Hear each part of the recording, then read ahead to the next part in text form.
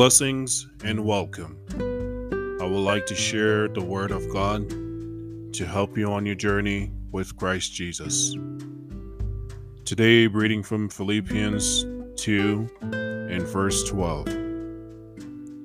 Therefore, my dear friends, as you have obeyed, not only in the presence, but now much more in my absence, continue to work out your salvation with fear and trembling.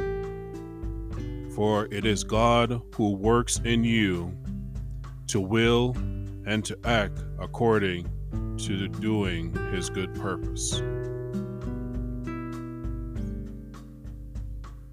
It is easy to walk in the life of popularity in the world,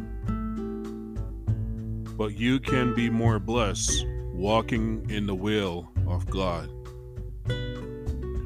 It's easy for people to present themselves holy with fine clothes and elegant words on worship day, but the rest of the week they don't walk the life and in the will of God. Our own desires can get the best of us when we are facing struggles or when things is going well. Pray and lean on the Word of God and asking for His strength through the Holy Spirit to help guide you when no one is around and when you are among people.